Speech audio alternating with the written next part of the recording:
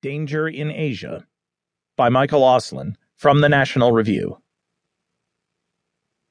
16 years after 9/11, much of the world seems to be teetering on the brink of disorder. Much of it, that is, except the Indo-Pacific region. Amid apocalyptic devastation in Syria, ongoing Russian aggression in Ukraine, and the specter of a nuclear-capable Iran, a global observer may be forgiven for assuming that there is no equivalent challenge to America in Asia. Could Asia